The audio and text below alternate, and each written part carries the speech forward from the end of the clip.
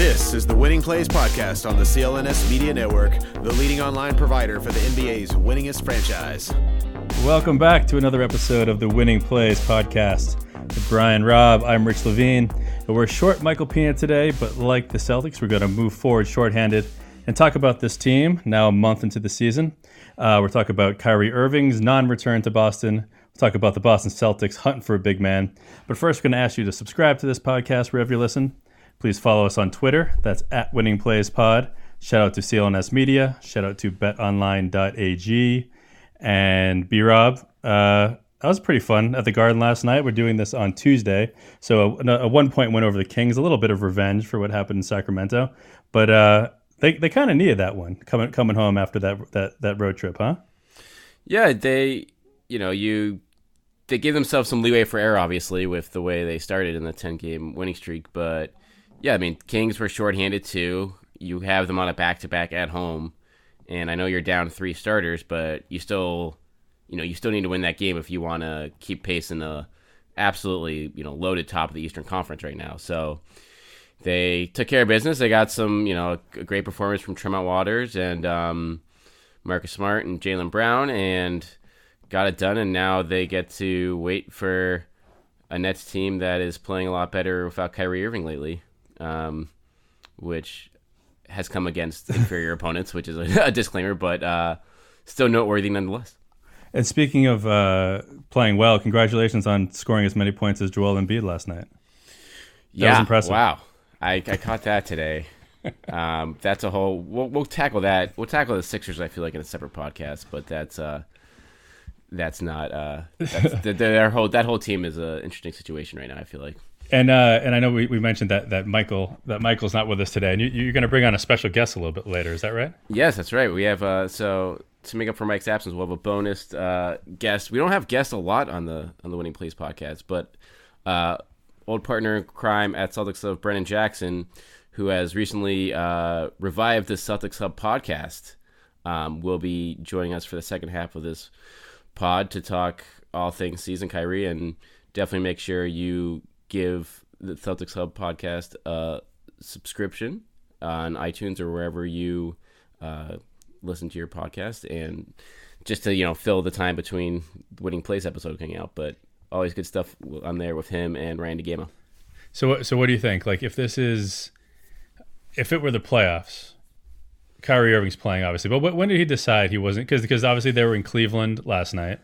Right. This is like when the schedule comes out, this is what Kyrie probably looks at right away. And do you think he starts planning that shoulder injury at that point?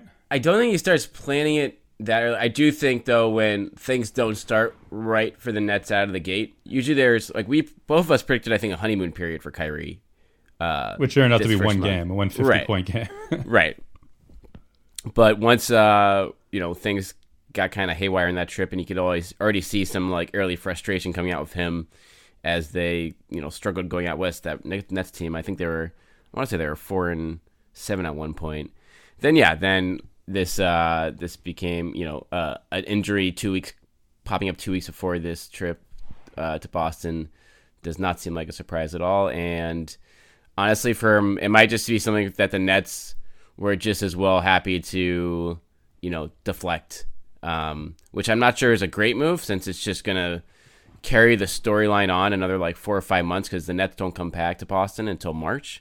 But at the same time, with them trying to get some footing, they've won 4 in a row now, albeit against crappy teams. It's not a surprise for all parties involved, I'll say. And it's maybe not a bad thing for all parties that he's not showing up. I'm not sure that would have been a great look for the Guard. And I know Celtics fans would have loved to give it to him, and maybe he deserves it, but it's probably better for everybody that doesn't happen. Yeah, I mean, it was going to be the Wednesday night before Thanksgiving crowd would have been a rowdy one, I think. So that will, but it could have been, I mean, I don't think there would have been anything beyond a lot of chanting and booing, but the atmosphere would have been crazy. But it's now the focus will be more on the game itself, I think. And luckily, the Celtics have kind of created an environment where it's a fun group to watch already, plenty this year, and they're obviously in the thick of it. unluckily, maybe if you had your choice, maybe you'd prefer Kyrie Irving's Nets to Spencer Dinwiddie's Nets. I mean, it's gonna be a tougher defense, that's for sure. I think that's this latest version of the Nets over the last week and a half. But yeah, Dinwiddie is also kind of playing out of his mind right now. Yeah, and it's like if you'd rather if you have Kyrie and DeAndre versus Dinwiddie and Jared Allen the way he played last night. I mean, maybe you probably prefer the guys that they paid what they give 50 for DeAndre and whatever for Kyrie. But I don't know where should we go from here, because maybe Kyrie doesn't deserve too much. We gave him top billing. I think that's enough. If he was actually showing up, maybe he deserves a little bit more. But I don't know. A month into the season, the Celtics are the second seed now in the East. Milwaukee has kind of woken up. It was interesting that Middleton goes down and they sort of hit their stride. And I haven't really looked at their schedule much. Have they won some tough games? Yeah, they've been. I think it's been a mix of easy ones, but they've played 10 road games and they beat the Jazz at home last night. So yeah, it's by no means a walkover stretch. And Middleton actually just said he's going to be back tomorrow night, so that absence is done. Okay. So it's no surprise here that they are clear-cut number one in the East. I think everyone projected that or expected that, at least in this group, except for, was it Mike who had the Sixers as one? Yeah, Mike. Since Pina's not here, we can talk shit. Yeah, well, talk shit about he was very, very down on the Bucks, I think. But I think what I had said is regular season wise, I thought that they were going to come out at the start and maybe take control, just because they had the least they had the most continuity from last year, and that's kind of showing itself a little bit. But the Celtics are two, and Philly's just tough, right? I mean, 11-6 is nothing to sneeze at, but you got to assume that they're still the team, I think, at their best, that I fear the most, and I think that's probably is that where you stand? What? I think from a matchup wise right now, for the Celtics' current roster, you have to, just because of their length and stuff, but I do think they are still just a flawed team offensively right now, and sometimes in the wrong matchup defensively when they, if you have speedy guards or speedy guys at multiple positions. The Celtics don't really pose that full problem yet across the board compared to some, because they obviously don't have the super duper star to give a team like the Sixers headaches. But I mean, against Toronto, Toronto beat Philly last night without half their starting five. And Philly was at full strength. So, Toronto's, given how much better Siakam is this year, on top of his improvement from last year, they still look like a force. The Heat are 12-4. They're, seem to be just playing to Eric Spoelstra's, system perfectly. And the East it's pretty top heavy, and it's honestly, you might have more top tier contenders in the East than the West when it's all said and done. I don't know. I don't know. Or at least more threats to, I should say, I rephrase it, more threats to go to the finals in the East than the West. Sure. Okay. Yeah. No. The top tier is thinner in the West. The teams are better out West, but there's not as many teams in the top tier out West, I feel like. Yeah, that Toronto is interesting. Obviously it seems like Marc Gasol has something on Joel Embiid. I still can't get over 0 for 11. 0 for 3 from the line, and 4 of those 11 shots were 3-pointers, which is if you're the opposing team, you'll take that every time. But yeah, so the thing is, do the Celtics have anyone can Daniel Tice do to Joel Embiid what Marc Gasol did last night? That'd be a no, but Embiid was the one guy. He actually didn't have a good game of the opener against the season. Not that that means anything in the big picture, but just looking at the whole Celtics first month here, Rich, and you saw them a couple games live for the first time all year when they came out west for you. Sure. I talked to Mike about this, I think a little bit last week, but I'm curious to get your take. What do you think this team, they're clearly top heavy. The talent at the top of the roster has been terrific, but there are clear holes on the roster that the front office is well aware of.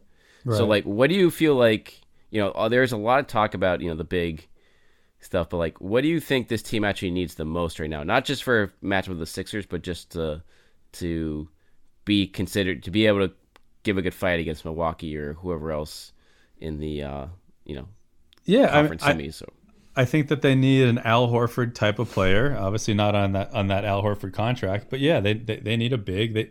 I say this at every podcast. I think we all love Marcus Smart out there guarding Jokic, right? We love him battling Giannis. We love him stepping up for those few possessions and guarding the big, but that's just not going to work in a 7-game series. You need, and I don't know if Kanter needs to play himself into some better shape, or do you think hopefully we haven't seen the best of him so far, but how much better can he be? How much more active can he be defensively? Because if not, I just don't, and Time Lord obviously in spots is great, but I still don't think he's the guy that's going to buckle down at this point in his career and be. And not necessarily even looking for a stopper, but someone that can just control the boards a little bit, control the post a little bit more. The question is, who is that person? Right? Right. I honestly think, it's hard to fully, we haven't seen Hayward for a couple weeks now, so it's easy to forget him at times when we're valuing this team in the present. But part of me thinks, you're not going to do much better than Tice in terms of what this team is willing, as far as a big goes, in terms of what this team has to realistically trade, if you know what I mean. Right. He's obviously the size of the flaw, and against Embiid, it's, you're going to have to explore other options. Kanter might just be, the guy you lean on a lot in that series and just hope that Embiid takes a bunch of threes that Kanter will be happy to let him take because he's not going to mark at the 3-point line. But I'm almost of the mind that this team, you're just better off getting, a versatile wing or guard that can shoot. Someone, because I think this bench just needs reliable shooting right now. And, Brad Wanamaker played really well. Marcus Smart obviously has been pushed into the starting 5. But outside of that, there's been really no one you can count on for reliable offense right now. And that, again, we saw on the West Coast trip, you get exposed against really good teams that can defend when you don't really have that option. What do you think? What you like Gallinari? You like Gallinari or Kevin Love's probably the contract is absurd, right? But who are those guys? We're talking So I'm honestly Rich. I'd honestly maybe take it's going to depend who falls out of it. If the Spurs don't recover in the next month or two.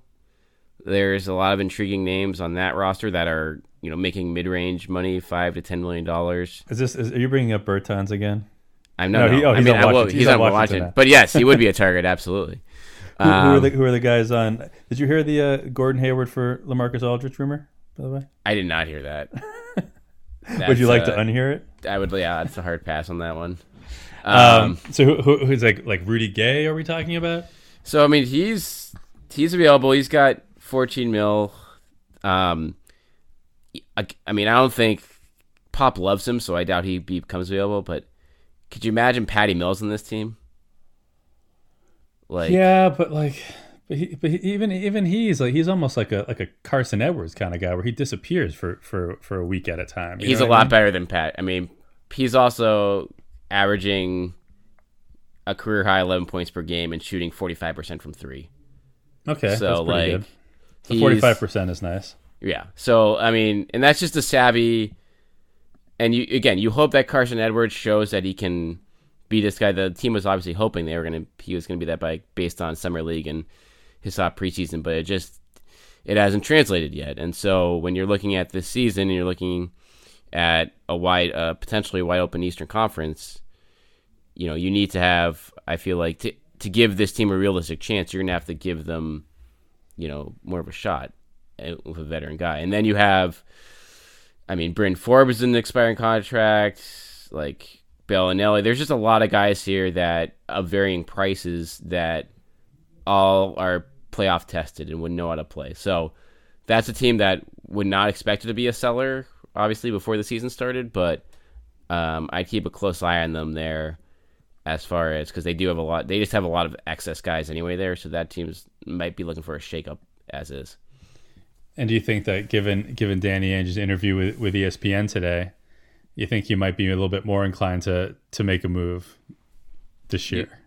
I don't know if you want to bring that up. Yeah, so he had a one-on-one of Rachel Nichols, and this is something we talked about a ton last year in terms of, shaking things up just to shake things up at the trade deadline or just over the course of any point of the year last year. And Ainge flat out admitted in this interview, upon being asked if he had any regrets, he said, quote, "I think that in hindsight, we should have cleaned out the roster a little bit to make it easier for Brad, more joy for him to coach.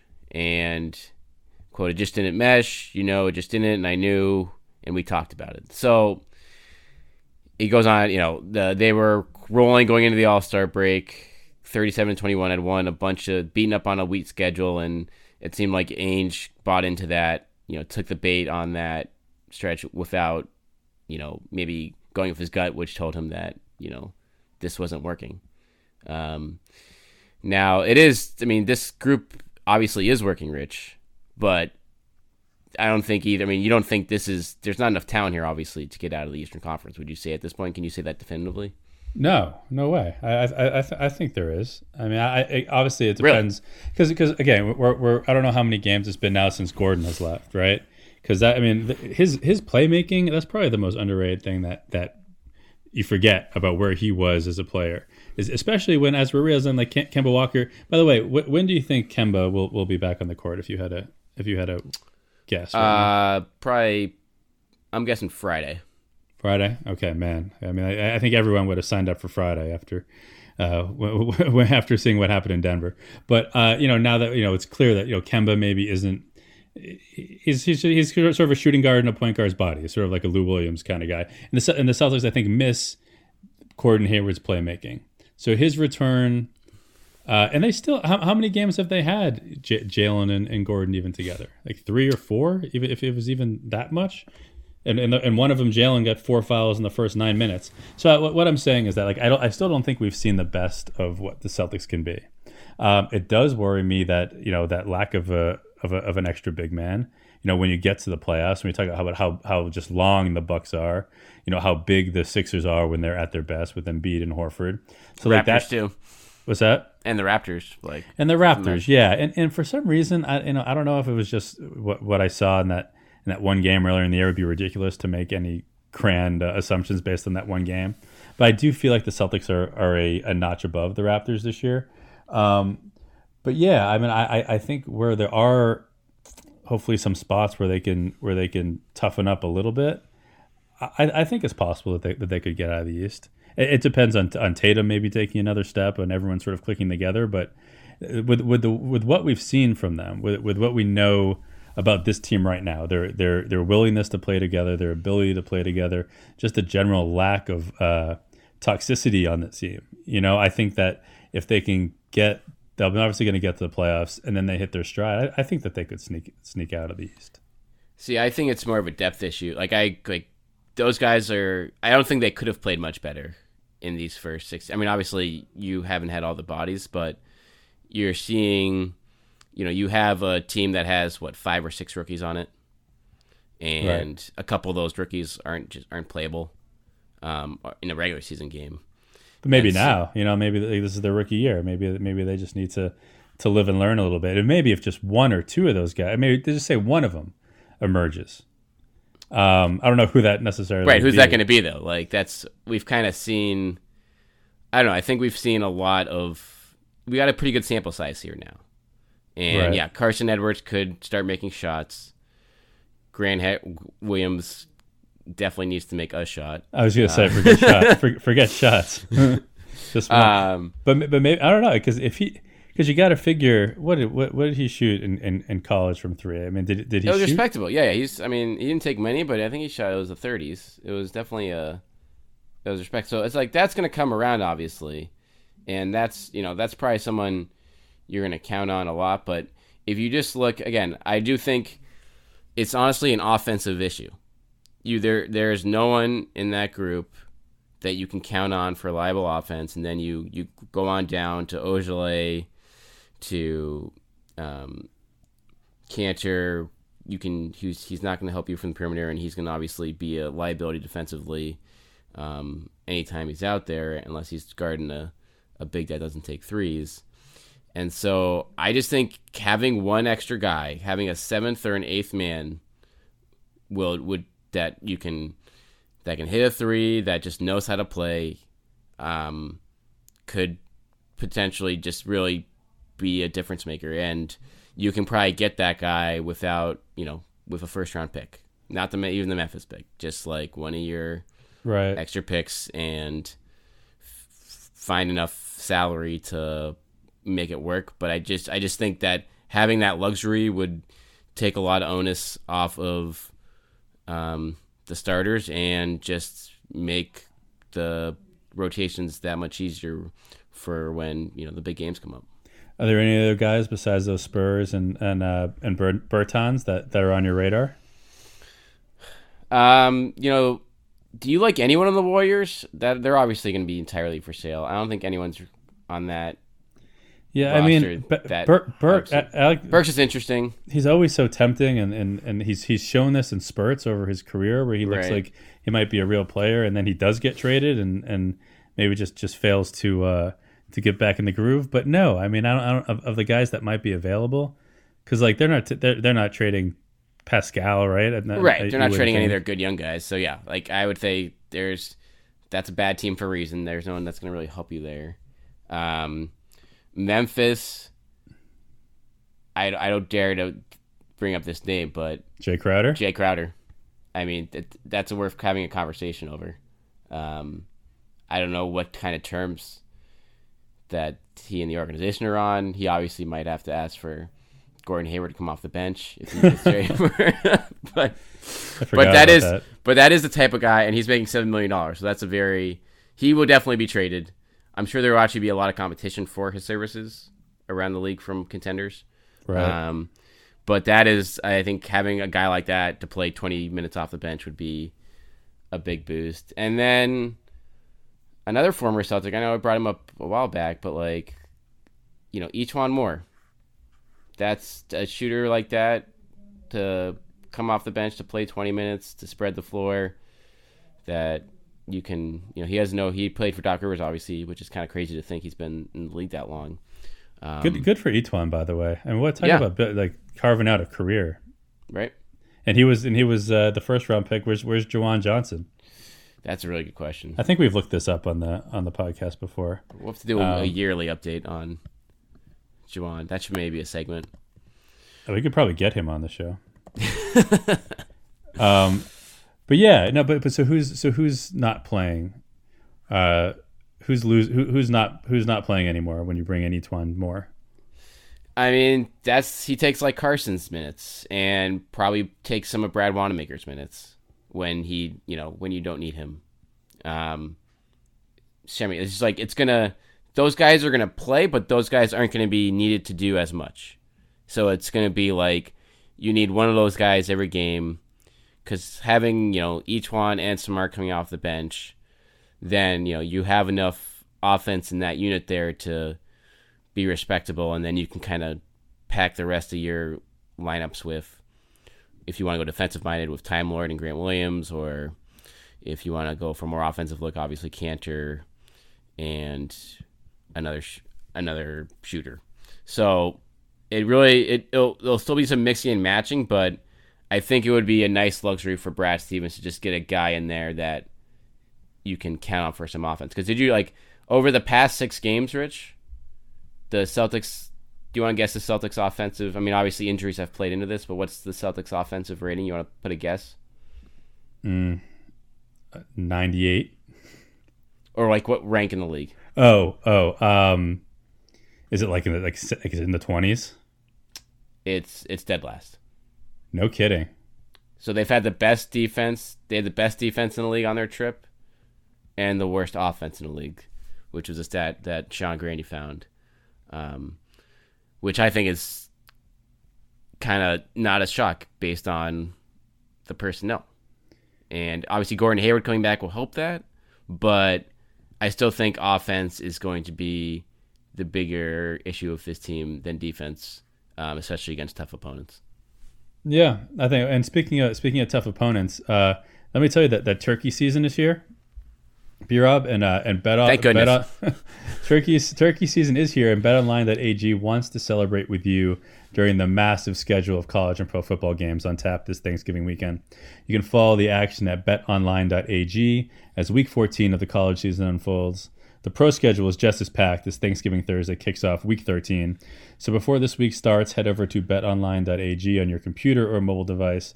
Check out the thousands of ways to bet today. Use promo code CLNS50 to receive your 50% welcome bonus with your first deposit. Happy Thanksgiving from betonline.ag, your online sportsbook experts. And as you were saying, tough opponents. Yeah, I mean, listen, like you said, and it's weird to say, like you kind of casually mentioned they're down 3 starters on Monday. That's just one game. One game, and I guess they've been down. They were down Gordon, and then so it was only a half a game without Kemba, I guess. Right. But yeah, and maybe it was bound to happen a little bit after that start to the season. You know, I mean, there are ups and downs to every single NBA season. You're going to go through it. I wonder, you know, as we're talking about the guy who's been there for almost every game, how many injuries is Marcus Smart playing through right now? I think 5? a Baker's dozen.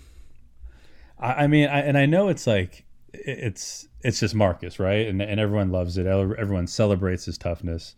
At some point, he's going to need to take a little time, you'd think. Right. And that, again, being able to get someone in here. And if they do get, and I do feel like, Rich, like if they do make a move, it'll be on the early side. Like it'll be December, January to A, get them integrated, and B, like you said, to give guys like Smart and guys who need rest some rest without having to worry about, you know, playing, you know, just being shorthanded and not being able to manufacture offense. Right. So you don't think it, just getting back to the big men for a sec. Is there anyone that you're thinking about there? I know you got the Spurs guys and some of the 7th or 8th man scorers, but and we're talking about someone that you can throw in the post along with Cantor and Tice. Anyone out there that is intriguing to you? Not, to be honest, not really. That's realistic, right? That's realistic. Yeah, like there's obviously intriguing names, but as far as like realistic names, I mean, there's gonna be some. I think like a stretch. I think they're gonna be looking for a stretch guy as a big more than like an interior big. I think like an interior big, that might be someone you go after on the buyout market. Right. If you know someone pops up available there late in the season, but as far as the bad teams around the league right now, like there's really not a lot of good interior talent there that you would think, short of Michael Pina's favorite Tristan Thompson. Yeah. But again, that's a deal. Like you're not going to trade for that. He makes too much money, and then you look around. And Adams makes too much money. Adams makes too much. Again, all the guys you'd be like, all right, that's the answer. They all make close to $20 million or more. So I think so whether they just stick with, but I guess the other pull here, Rich, I'll ask you, is if you do want to make one of these guys, like, would you trade, say, I mean, or if you had to trade one guy, Cantor or Tice, obviously, I think it's pretty clear that Cantor is the more expendable piece on this roster. If you're upgrading elsewhere, is that a safe? But would you trade him for like, just help at another position and then kind of try to replace him on the buyout market after the fact? Would that be a step sideways for you for this dude? Well, I guess I'm not so certain of the buyout candidates this year. I mean, I don't know who else. Are there any names that are out there as potential guys? I mean, it's too early, right. But it's probably going to be. There's probably not going to be a lot of them, to be honest. I mean, Atlanta's fallen out of it, but they don't really have. There's not a lot of guys on expiring deals outside of, like maybe Cleveland, but I expect them to trade Tristan as opposed to buy him out. And a lot of these other teams are going. There's going to be plenty of guys that are available there, like John Henson, like that might be a right. Like, but what does that do? I think I'd rather for roll you. with Ennis than John Henson. Yeah, so in that sense, my answer would be no. I think to your question, but I think I'm just still holding out that there's a little bit more from Cantor. I don't know, and I guess maybe there's a reason that he's been on as many teams as he has been. You know, I mean, he played pretty well Monday night. It's just defensively, it's always going to be, and he can't guard the 3-point line. He can't go out there and do it effectively, and so that is always going to be in the back of Brad Stevens' mind, and I feel like is always going to kind of limit his value to the team in that standpoint, except for limited stints. what about bringing back Marcus Morris? Right. I mean, he's going to. That's probably the best signing the Knicks had this offseason. They should, if they don't auction him off in February, that would be just beyond dumb for them.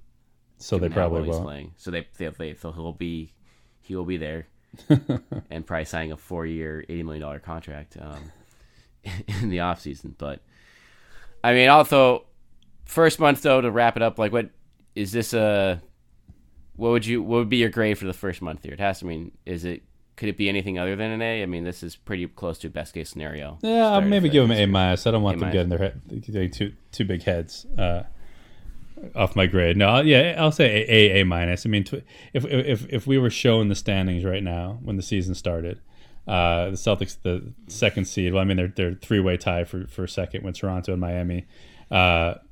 Basically like a game and a half behind Milwaukee with already a win over Milwaukee in hand. That's got to be an A. And again, I think that they still have room to improve, which is the most. There was that one stretch, the 9-game stretch. But did they get to 10? I believe they got to 10. They got to 10. The 10-game stretch. So, I mean, that was obviously beautiful, and hard to say they can get much better than that. But like in the big picture, as a team, given the injuries, given just the games missed in general, I think. I want to give them some room to improve, and maybe I don't know if we're of the schools that give A pluses or not, but I'll say an A- with hope that they're ready for an A around April, May, because that's when it obviously matters. How about you? Right. I'm going A. Give an A. Injuries, 12-4 despite the injuries they've dealt with. I think, they obviously could have. They left a couple games on the floor, but they also, snuck out some big wins against Toronto and then against Sacramento last night. So all things considered, can't do much better than this, but I like your philosophy. And we're looking ahead. We can look ahead real quick. Brooklyn, and right, and nothing. We can't take anything for granted. But you look at these games that Celtics should win. Brooklyn, New York. That's 3 games coming up that are very winnable, and then home for Miami. Then you get revenge against the Nuggets at home. Then you get Cleveland coming. So there's plenty of opportunity to keep this going. Yeah, and if they can stay towards the top here, by the time Hayward gets back, and he was out there shooting again on Monday night pregame, and how do you look? Progressing. I mean, he looks like he's. I wouldn't be surprised for him to just show up in the starting lineup 2 weeks ahead of schedule. I feel like based on how this is looking right now, but and of all the injuries, right? I mean, you never a left hand. You know what? Right. It's okay. I don't think any of us are worried that we're going to see a lesser Gordon Hayward when he comes back from this. No, which is pretty exciting. Right, he should be able to hit the ground running after shaking off the rust for a night or two. But Rich, we're gonna tag you out here. I think that's the plan. Yeah, I'm gonna. That's me slapping B-Jack. So enjoy the next 20 minutes or so. Happy Thanksgiving to you, sir. And yes, we'll be back at full strength next week. All right, later, man. All right, now time to welcome in a very special guest to the Winning Plays podcast, tagging in for Rich Levine here, the host, or the co-host, I should say, of the newly relaunched Celtics Hub podcast. Find it on iTunes or wherever you listen to podcasts around the web. Brendan Jackson, welcome aboard. Thanks, man. I got some big LA sandals to fill. Rich does a great job sort of manning this pod, so I hope to keep it up. I mean, you'll make up for him and Peanut here, so let's be well, Peanut, come on. Peanut's nothing. No, I'm just kidding, Mike. Love you, brother. All right, so Rich and I were just throwing around the idea of, the big picture with this team. And, there's obviously plenty of talk nationally that the big man picture for this team needs to be upgraded. It's a whole in terms of bulk down low. But I wasn't so sure about that. I want to get your take on this, just looking at around the league and from a realistic trade candidate standpoint. Do you see anyone out there that can give the Celtics more than Daniel Theis is giving them, and is realistically kind of attainable? Yeah, I mean, it's a good question. So I can understand why people outside of the sort of Celtics circle could want an upgrade, or look at the Celtics roster and maybe look at that first game against Philly and Joel Embiid and say the Celtics don't have a guy that can defend Joel Embiid. And they don't have a realistically pure center, maybe outside of Enes Kanter on the roster, and we all know his defensive limitations.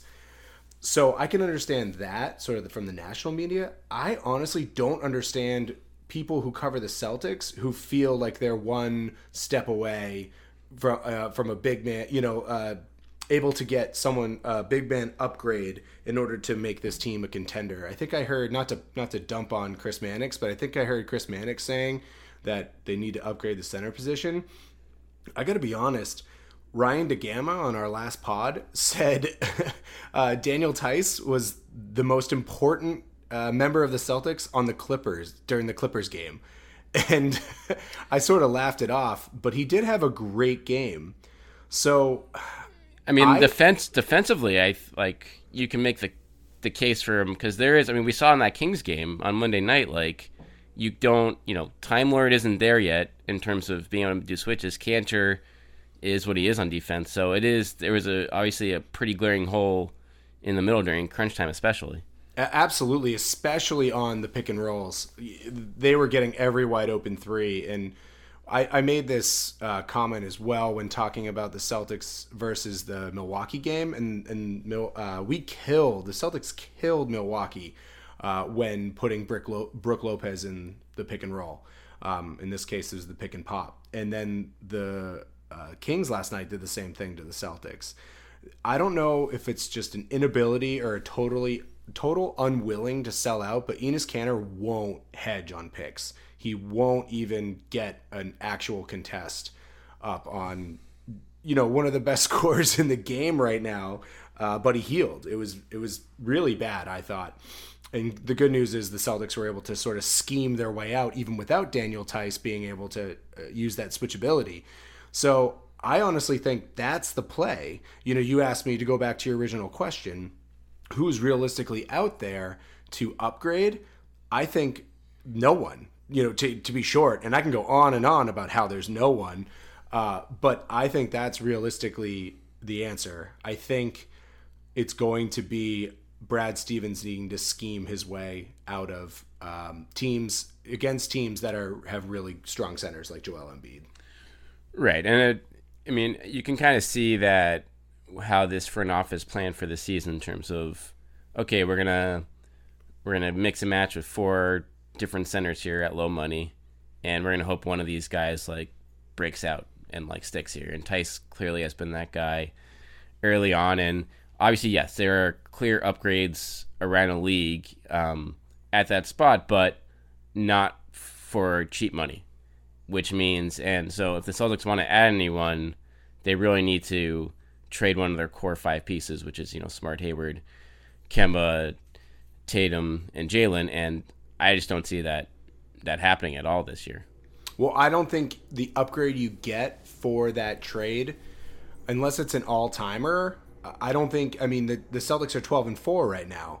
So obviously it's working, and one can make the argument, well, the Celtics have played well without Hayward. They played well at times without Jalen. He missed a few games. They played well without Kemba. So can you really, do you really need all of these guys at the expense of a hole in your roster?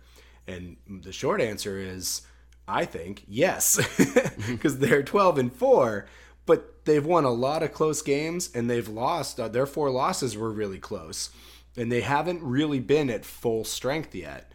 And I think that's really going to be the difference instead of actually trading one of those guys to upgrade at the center position. So if there was an area of the roster that you would want to upgrade right now, like where would you turn, would you think, just in terms of the type of player you're looking for? Yeah, it's honestly really hard because there are so many rookies on this team that are being relied on to provide bench output. And you never want to trade a rookie because you just drafted him, you obviously had faith in him, and it's like to trade him away early, you're afraid of selling low. So if I couldn't touch any of the rookies, I would love to be able to trade Vincent Poirier. Yeah. I don't. You would know better than I. What are the rules around that? Like, do we have to wait a certain time, or is he not on the trade block at all? So December 15th is the magic day where everyone is able to be traded that was signed in the offseason. So he would be on that list along with, another, like a lot of other guys. But obviously at that point, everyone across the league is eligible to be dealt, obviously assuming that they didn't just sign an extension like Jaylen Brown just did. So, yeah, I mean, he only makes $2.5 million, right. But as far as like the most expendable piece on the roster right now, period, he's probably it. Even though, again, like they signed him for 2 years, they like him, maybe as more of a long-term project here. But as far as just the guy that, you wouldn't feel bad about taking his roster spot, he's probably on the top list, I would think. And I think it's pretty clear that they did not think that they would necessarily be 12-4 at this point. I think maybe they thought they'd be good. Obviously, they knew they had a ton of talent. But now I think they're going to have to make some hard decisions with those rookies, with a guy like Vincent Poirier. If there is someone that can actually contribute. And it's not even from a money standpoint at that point, because you might be getting into later on this season buyout candidates. Sure. And it's a roster spot problem, because you got guys that everyone loves like Javonte Green, Carson Edwards, Grant Williams, and I'm not necessarily thinking they're going to give up on Grant Williams or Carson Edwards necessarily, but they will have to get rid of a roster spot. I was thinking about this, and if they wanted to add someone, and I was thinking about this in terms of Tremont Waters playing so well last night against the Kings. He's on a two-way. He's ineligible for the playoffs. He's only got 44 more days he can actually play up with the big club. So I think he can actually help this team in the playoffs in a pinch. Is sort of that. Oh my God, what's his name? Who's the dude from Miami? Shane Larkin. Sure. In sort of that Shane Larkin role where no one thought Shane Larkin was going to be relied on come playoff time, but they needed him and he stepped up. So if you think if the Celtics think Waters brings more to the table than Vincent Poirier or Javonte Green, I think they got to think about converting that contract into an actual NBA contract. Yeah, I mean, the C's it was not totally similar, but a couple years ago, Jabari Bird obviously was playing well towards the end of the year on a two-way, and there was a similar, hubbub about, are they going to convert it or not, and they didn't because, it was probably a combination of them thinking he wasn't fully ready to help them, and they wanted the long-term, cost control. They didn't want to have to lose someone else, and they wanted to be able to sign him, and obviously we saw how that worked out, but I do wonder, how, Danny Ainge for the past couple of years has pretty much stood pat around the trade deadline. He's added like Greg Monroe, but no major candidates to a roster, and not that this team is calling for an upgrade, but it's clear that there are holes here right beyond the big man spot. And so given the wide open nature of the East, you wonder how much, there's going to be a shift in philosophy there, where they're not going to just do a move to make a move, but at the same time, having 4 or 5 guys at the end of your bench that aren't going to really help you in the playoffs, it's not going to, you almost owe it to the top heavy nature of this roster to give Brad Stevens a little more reliable pieces to work with beyond just the rookies. Well, I would agree, except come playoff time, and I know this is super premature, I think you have 7 to 8 guys that you're going to play, and a lot of even the guys you're going to play off the bench are going to be guys that sort of spell Tice, and it's sort of center by committee. Every center's got 6 fouls, right? So they can at least affect the game that way. But in terms of like the rotation, the actual guys to be relied on, I'm assuming, the core 4 are going to play more than 40 minutes a game come playoff time. So you're really looking probably like 35 to 40. I mean, like no think? one's like Stevens has been pushing harder on them this year, no question. Like you're seeing a lot of 37, 38s for the likes of Tatum, Jaylen Brown per minutes, but I wouldn't see them going beyond that, barring like just one of them having a breakout performance. So do you think that's a Stevens philosophy? Because I sort of want to go back and look at the past playoff runs and see what the sort of minutes per game have been. Because obviously during the Doc era, it was run them into the ground. Right. We know Tibbs doesn't believe in a bench. So yeah, and I don't know. I see a guy like LeBron James, and obviously he's the greatest player of our generation, and I think of all time. Sacrilege, I know. But he routinely used to play 48 minutes a game. Right. Yeah, so Kyrie maxed out last year at 36 minutes per game in the playoffs.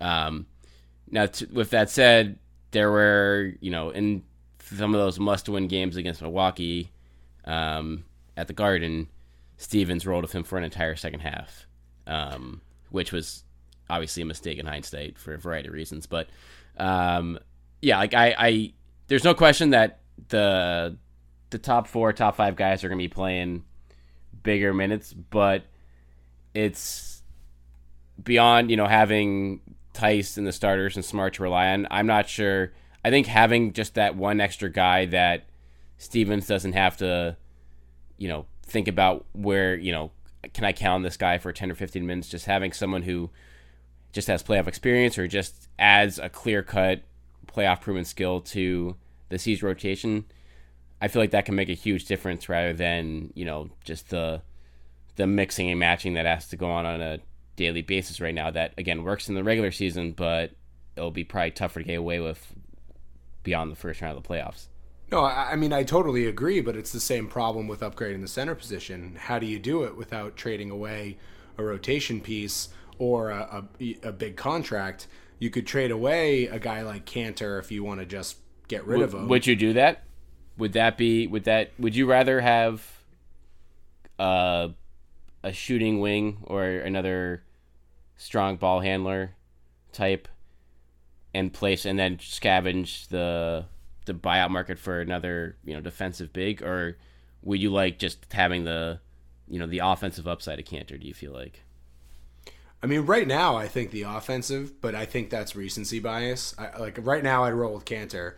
But it could be recency bias. It could be the fact that they're playing so well, and he does provide low post scoring. He's the only one on the roster that provides low post scoring. Yes. Maybe him and Jaylen Brown are the only 2 people, or Smart even, are the only 3 people that are going to post Even up. He hasn't posted up much this year, which is surprising. Actually, he probably is not super surprised. He's just taking all threes now, pretty much. Right, exactly. I mean, I think now that he's able to, and he's also being asked to, he's not really being asked to guard a smaller guy or even a bigger guy that's just a weaker defender. I'm trying to think of who that guy would be that you could trade Cantor for. He makes like about $5 million, or Ogilvy, who makes like $3 million or something. Right. So who are you getting? Yeah, so I mean, that's the thing. You have enough, you can cobble together probably $6 or $7 million to trade with, and then you can get a player making up to like $11 million in that situation.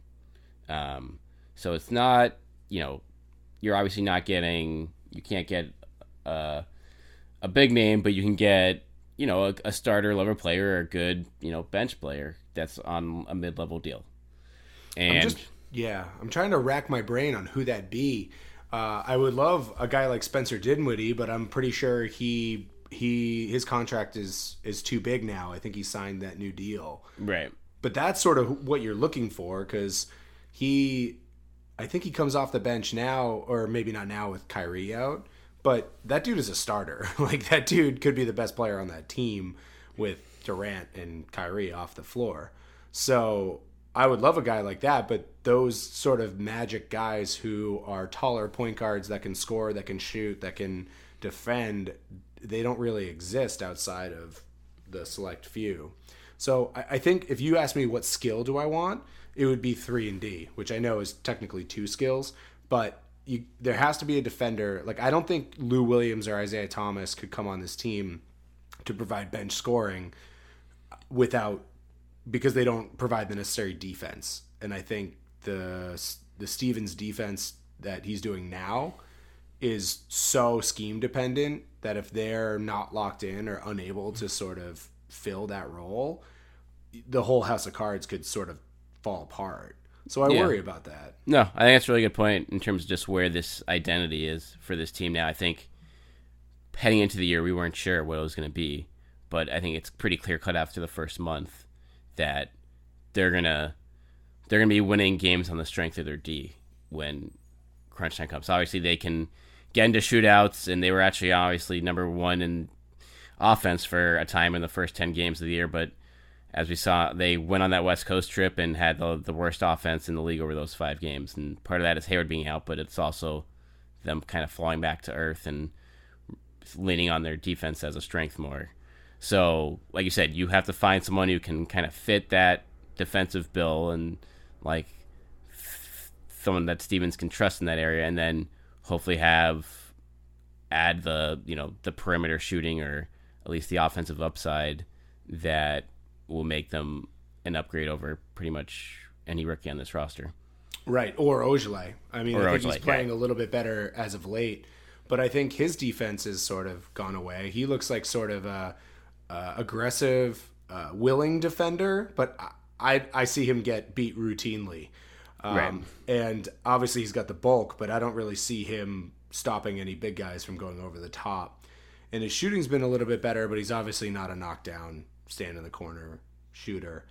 I hope this year he sort of grows, and he was so slow in the beginning of the year. He looked like he was going to play himself out of the rotation altogether.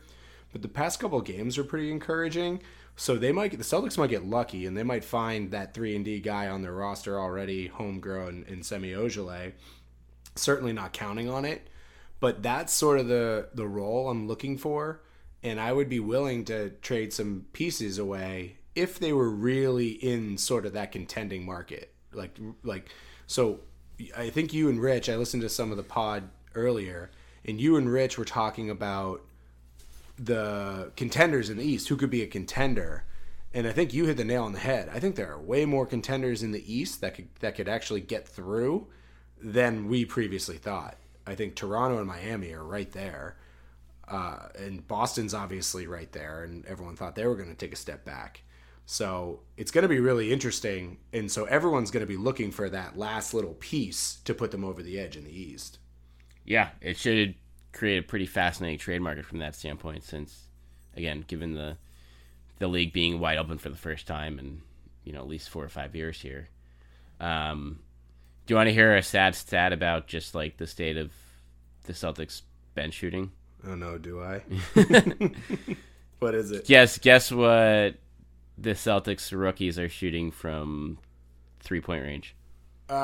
Okay, so to sort of take an educated guess, I know Grant Williams has yet to make a 3. I'm definitely on that watch. And he's taken a fair amount of them. Carson Edwards will be better. I know this. Like, I totally know he'll be better, but he's been shooting awfully. Tremont Waters missed a couple, but then made a couple. I will say they're shooting 16%. Ooh, better than you thought. 20%. Well, see, you sort of set me up. You know, I was probably, if you didn't set me up, I probably would have said, like, I don't know, 30, 33. But yeah, 20%. 20%. And that does not include, like, Cantor, Rob Williams, or Ojeleye, obviously. So, and Brad Wanamaker is only shooting 31% from three, given which he obviously has played very well of late. But there's literally no one. There's not an above average shooter right now on this team that's outside the starting five, which is problematic. Yeah, but even the starting five are pretty bad shooters right now. like Tatum and Brown have had really bad shooting nights that are bringing their averages down. Right. I sort of think I can't wait for the one game. There's going to be at least one game this season, and probably a whole string of them, where they put it all together and they're blowing teams out. It's like 140 to 90 because they hit all these open shots that they're missing right now. I feel like that was the second half of the Milwaukee game. Right. Yep. Like, that's when, again, everything just came together, and they were just blowing them away for the better part of 24 minutes. But, yeah, the encouraging fact is, I mean, we haven't seen much of everyone being healthy since Jalen obviously missed time early on, and then Gordon broke the hand. But there has been a lot more chemistry amongst the starting wings than we saw pretty much at all last year. And so just having that cohesiveness and seeing that improvement from the guys that matter most in this team, that's the encouraging sign if you're the front office right now, because those are the parts that matter the most for both the present and the future. And now, finding the supplemental pieces to put around them is realistic. And you have 3 first-round picks potentially next year. You're not touching the Memphis pick, I don't think, in any of these scenarios, but, you have your own pick and the Milwaukee pick next year. So, either one of those things with some salary fillers could bring you back something, not just a rental, but, something that could be a good supporting piece for you, for another couple of years if you resign them. Yeah, that's interesting. I sort of feel like it's hard to make a move as a GM that benefits you now and in the long run. So I think Danny Ainge is going to have to make a decision at some point. Is this team actually for real? Could we get to the finals? Because I think even a finals appearance and getting slaughtered by the West is worth mortgaging some future. I agree, not the Memphis pick. But if you have getting to the finals and getting slaughtered on one side of the coin, and the other side of the coin is getting a guy that can help you out maybe 2 years down the road, I think you pick, but not a star, let's be clear. I think you pick the getting to the finals. I think the feeling of these young players getting to the finals and being like, wow, we can do this without Kyrie Irving or without Al Horford, I think that would be really helpful. Yeah, I don't think, you're pretty stocked with rookies as it is. So, adding 3 more rookies to next year's roster doesn't make a lot of sense. Right. Got to do some draft and stashing. We got away with that we got away from that because Zizic and Yabusele turned out so poorly. But I would love a couple of nice draft and stashes. Or just trade it. Right, exactly. Trade a couple and a younger player for a guy that can help you. And that is, we'll see. There's going to be time. I guess the question is going to be how stiff is the market out there? How there's clearly going to be competition for upgrades, through, several teams in the East and the West as well, and how aggressive our team's going to be, how many guys are going to be out there. But there's going to be, pretty much you look around both conferences right now, everyone on the Warriors will be for sale. Everyone on the Grizzlies, any veteran on those teams will be for sale. Any veteran on the Knicks, Cavs. Again, I'm not sure how many appealing pieces there actually are on those teams, but they will definitely be plenty of names floating out there sooner than later here. The guy I'm really looking at, and I think it boils down to it's not just a trade market, it's a buyout market that the Celtics really need to look at because they're so sort of cap strapped, and the guys that are movable, you don't want to move, like Marcus Smart, who makes like $12 million. So I give the Celtics maybe a 5% chance of luring him in, but say Tristan Thompson gets bought out. I'm pretty sure he's in the last year of his deal. That I think he's making like 18 million now, so that's obviously going to be prorated. So it's not going to be 18 million that the Cavs will have to pony up. You would think if he gets bought out, he's going to the Lakers to go play with his buddy LeBron James and the best player and Anthony Davis. That sounds really appealing. But for whatever reason, if he wanted a bigger role, I mean, he would easily slide into that starting center position, I think. It's a good point. It's like the Celtics are in position here to give really big minutes to a big if he's good.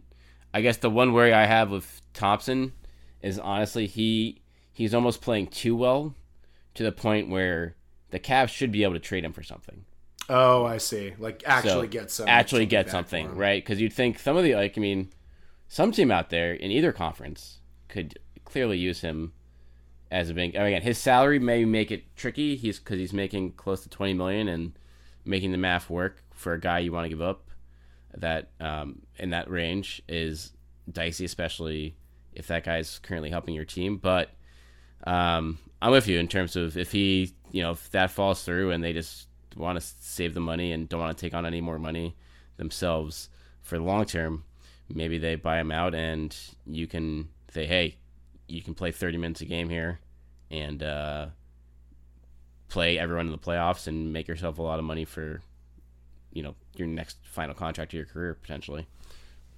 Right. That is definitely the selling point. And I think the only reason the Cavs really do it, I think, is just to be, good citizens. He was their draft pick. I think he was third overall or something. And they're obviously not going anywhere anytime soon. So I don't think he's re-signing there. I don't think they're going to give him big money. I think someone will give him pretty good money, but did they max him out? Did LeBron make him max him out?